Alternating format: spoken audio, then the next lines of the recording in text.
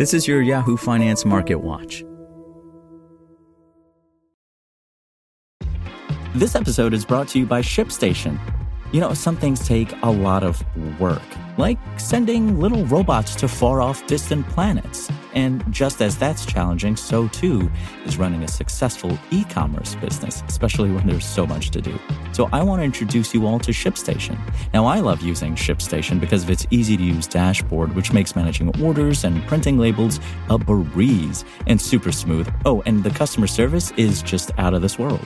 It's exactly what you need to help grow your business. Sign up for your free 60-day trial at shipstation.com/technews. That's shipstation.com/technews. This is Yahoo Finance Daily, a daily update on the top business, finance, and stock market news from around the world. Let's jump into today's stories.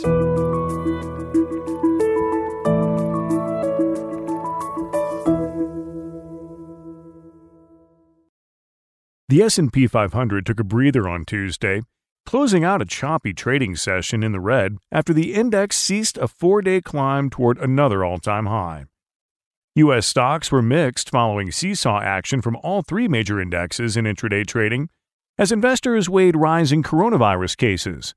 The S&P reversed course in midday trading after hitting an intraday high earlier in the session. The Dow was up, while the Nasdaq faltered, dragged down by continued selling in tech stocks. Global COVID-19 cases hit a daily record on Monday, with more than 1.44 million worldwide infections reported, topping the prior record according to Bloomberg.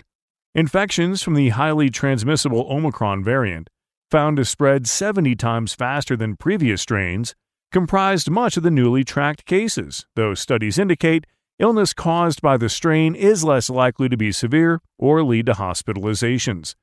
The CDC also eased its guidance for quarantining after exposure to the virus, having its recommendation to isolate upon a positive test from 10 to 5 days. December was a volatile month for investors who weighed the strain's impact on the economy, but recent developments that indicate Omicron may cause milder disease helped markets shake off earlier concerns. Perversely, bad news around Omicron might be good news for the markets because it gives the Fed the impetus to continue with these very loose monetary policies.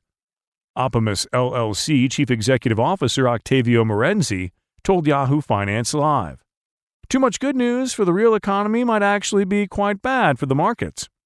The S&P hovered over another record close after the index marked its 69th all-time high of the year at the end of yesterday's trading, along with broader market advances in the final stretch of 2021.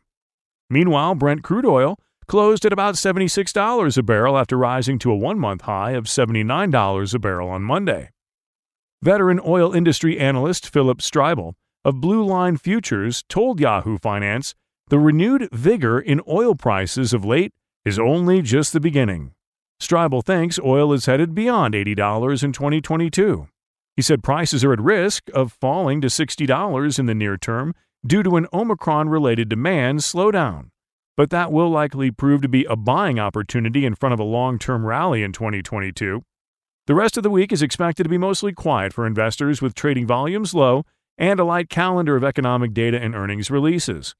We're going to have a very strong January, Navalier & Associates founder and CIO Louis Navalier told Yahoo Finance Live. If we can rally on light volume, we're going to get an explosion to the upside when the volume increases in January. The market will head into 2022 with several key considerations to weigh, but with its biggest focus on the course of the pandemic and rising inflationary pressures, as well as on measures the Federal Reserve could take in response. Inflation and Omicron are the two most important catalysts for the stock market right now. APAC CEO at Kraft Technologies, Francis Oh, told Yahoo Finance, "I think that those catalysts are priced in through the market volatility. Still, I think the market will cautiously move off." For more live coverage of business, finance, and stock market news, please visit yahoofinance.com. We'll be back tomorrow morning with your daily update. So until then, thanks for listening.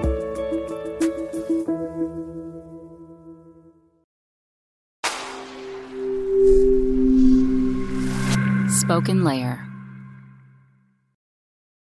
Want to learn how you can make smarter decisions with your money? Well, I've got the podcast for you. I'm Sean Piles, and I host NerdWallet's Smart Money Podcast. Our show features our team of nerds, personal finance experts in credit cards, banking, investing, and more. And they'll help you make the most of your money while cutting through the clutter and misinformation in today's world of personal finance. You'll get clarity on strategies to help you build your wealth, invest wisely, shop for financial products, and plan for major life events.